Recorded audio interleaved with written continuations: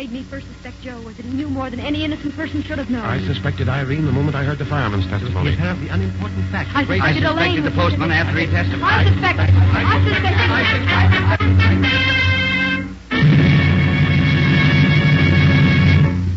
Listen to radio's newest, most interesting and thrilling program, Suspicion.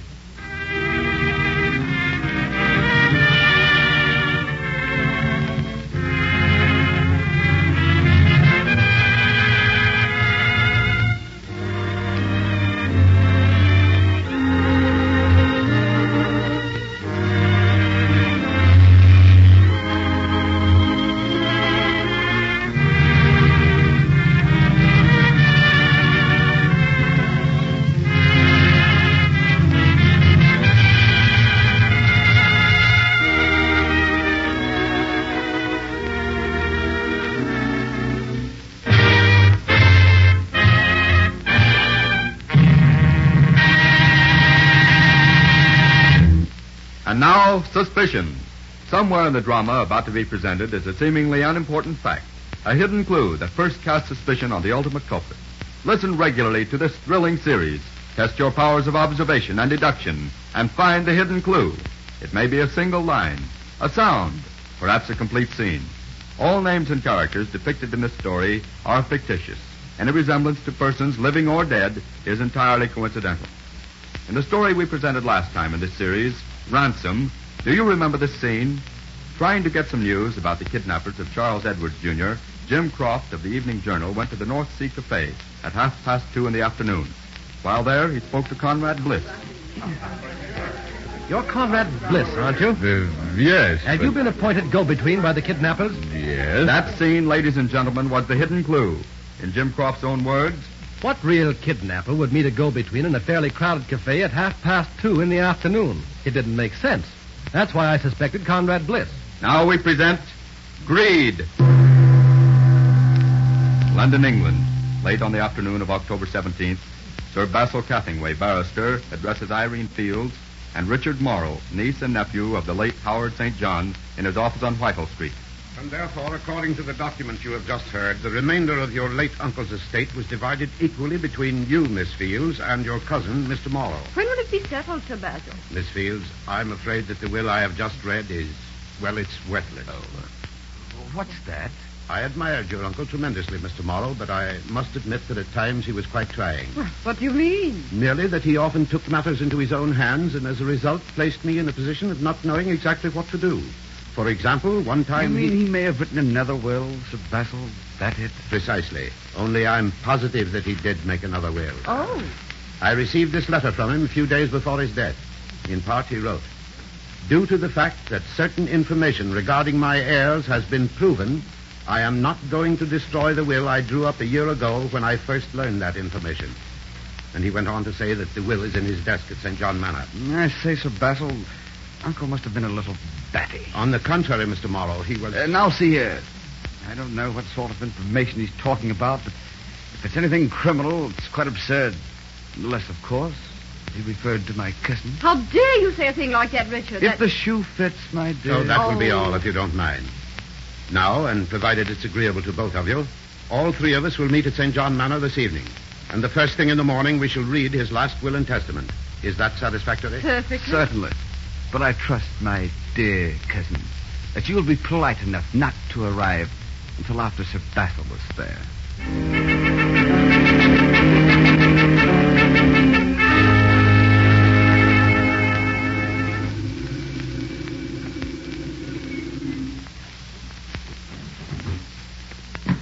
Good evening, Mr. Morrow. Oh, hello, Molly. Did the others arrive? Yes, sir. They're waiting in the library for you. Good. Oh, I say, Morley, who arrived first? Miss Fields, sir. I see.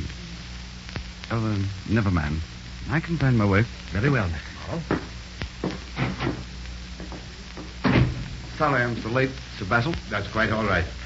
However, I understand that my dear cousin made much better time down from London. Richard, if you're insinuating that My I'm doing... dear, why not let the facts speak for themselves? I'm quite sure that Sir Basil and I agree that it was love for St. John Manor that made you race down here. I might remark that you show remarkably poor taste in such bickering. Shall we go into dinner?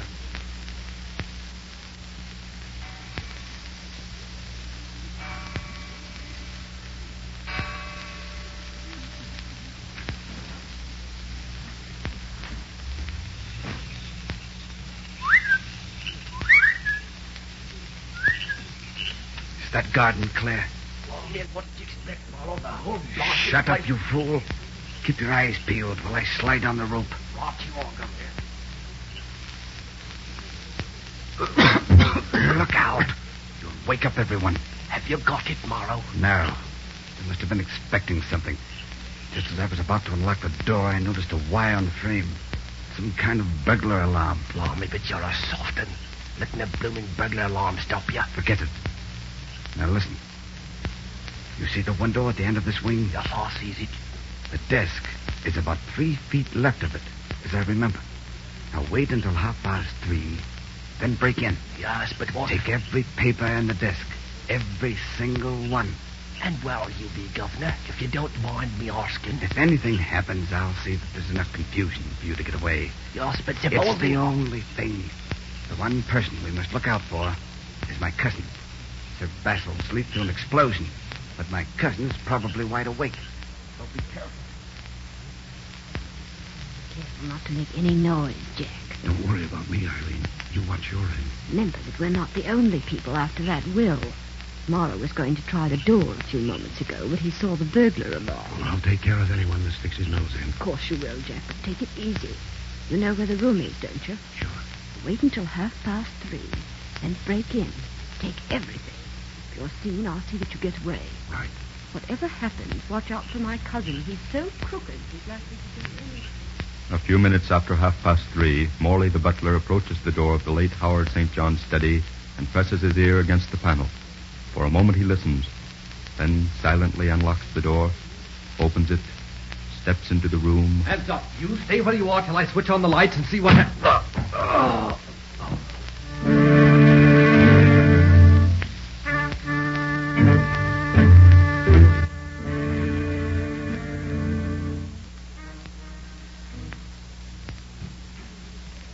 Sir Basil, I have some information I think you should know. Yes? It's about my cousin, Richard Morrow. Hmm. About 2:30 this morning, I saw him sneak downstairs and try the door of this room. Perhaps he felt he was being watched, perhaps not, but at any rate, he suddenly stepped back from the door and returned to his room. I see. And might I ask what you were doing up at that hour, Miss Field? Now, I had a hunch he'd try to see the will first.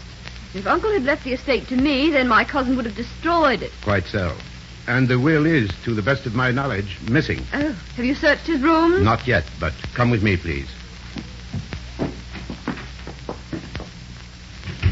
Mr. Morrow? Yes, Sir Basil?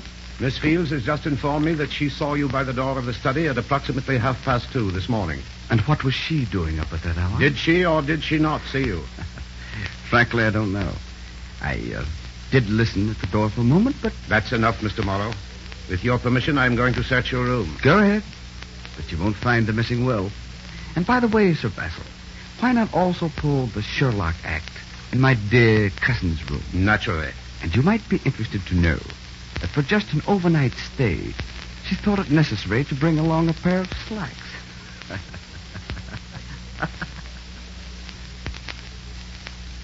Are there any secret panels in this room, Morley? No, Sir Basil. I see. Well, then either Miss Fields or Mr. Morrow found a different hiding place for the will. No, quite so. Morley, just how much do you know about this affair? I beg your pardon. I happened to see a sudden change come over your face when I pulled this pair of slacks out of Miss Fields' suitcase. I think you're mistaken, Sir Basil. Morley, who did you see when you entered the study? Well, speak up. It was dark, Sir Yes, Basil. yes, you've told me it was dark and that you were struck from behind. But you saw someone. I know. Who was it? I'd rather not say, Sir Basil. You were quite attached to Mr. Howard St. John, weren't you? Oh, yes, sir. I might say we were close friends. As close as the difference in our positions allowed, you understand. And do you realize that by refusing to tell me who you saw in the study, you were going against St. John's wishes? I see. I hadn't thought of that before, Sir Basil. Who was in the study when you entered? It was a very short person, Sir Basil. Not much taller than Miss Fields. So, and that fits in with the fact that she... I beg your pardon, Sir Basil, but it was a man. Eh? Quite so. At least, I noticed that the person wore trousers, rather loose-fitting ones. That's why I feel certain that it wasn't Miss Fields, although the hands were quite small and shapely for a man. I see. Anything else, Morley? No, I didn't see anything else, Sir Basil. But what I did see was so confusing that I preferred not to say anything. A mistake might be quite embarrassing. Yes, and I'd rather not call in the police unless it's essential. Suppose we see the others now. I think I have the solution. So you brought a pair of slacks with you for an overnight stay, but I suppose you take a formal evening gown on a cross-country hike. Oh, shut up. Don't tell me the little girl is getting... One more wisecrack from you, will break you? your neck, you dirty little Oh, swine. you... Oh, I say, what is this? Sir Basil, I refuse to stay here 1 hour longer if Richard Morrow makes any more The case remarks. is quite definitely settled, Miss Fields. Oh, well, And who was the sleuth, Sir Basil? You or Morley? Frankly, both of us. if it's just because I have a pair of slacks with me, you're... A moment, if you please. Take all the time you want. No need to rush the girl to jail. No, of course not. But first, I'd like to clear up a matter that seems to have thrown you and Miss Fields as well as myself off the right track. Oh? Obviously, St. John meant all persons who stood to inherit portions of his estate when he used the word heirs. He had known for several years, Mr. Morrow, that you and Miss Fields did, to a certain extent, associate with criminals. Certainly did. So what? Therefore, when he wrote about learning something about heirs, it seems reasonable that he had other persons in mind. That's sensible. And among those persons, we find Thomas Morley, butler. Morley? Oh, I say, Sir Basil, that's absurd. Basil is right, Mr. Morrow. You mean that you... Morley has made a full confession, how he pretended he was blackjack by thumping his head against the wall. And here is the will. He had it with him all the time. And it's rather amusing to note that by stealing it, Morley cut himself off from an inheritance that would have made him quite a wealthy man.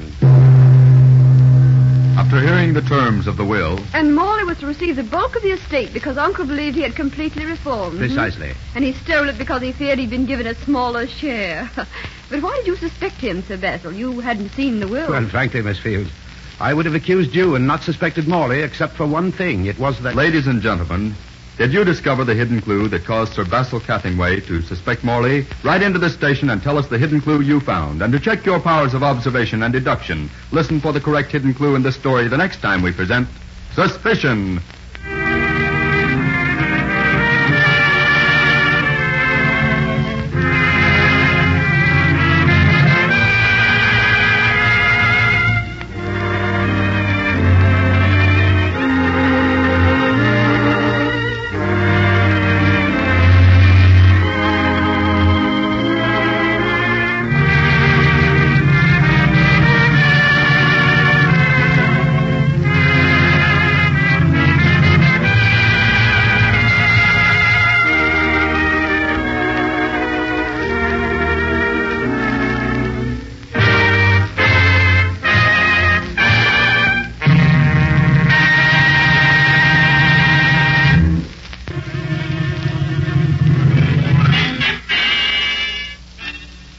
What made me first suspect Joe was that he knew more than any innocent person should have known. I suspected Irene the moment I heard the fireman's The testimony. apparently unimportant fact. I suspected Elaine. the postman after he testified. I suspected.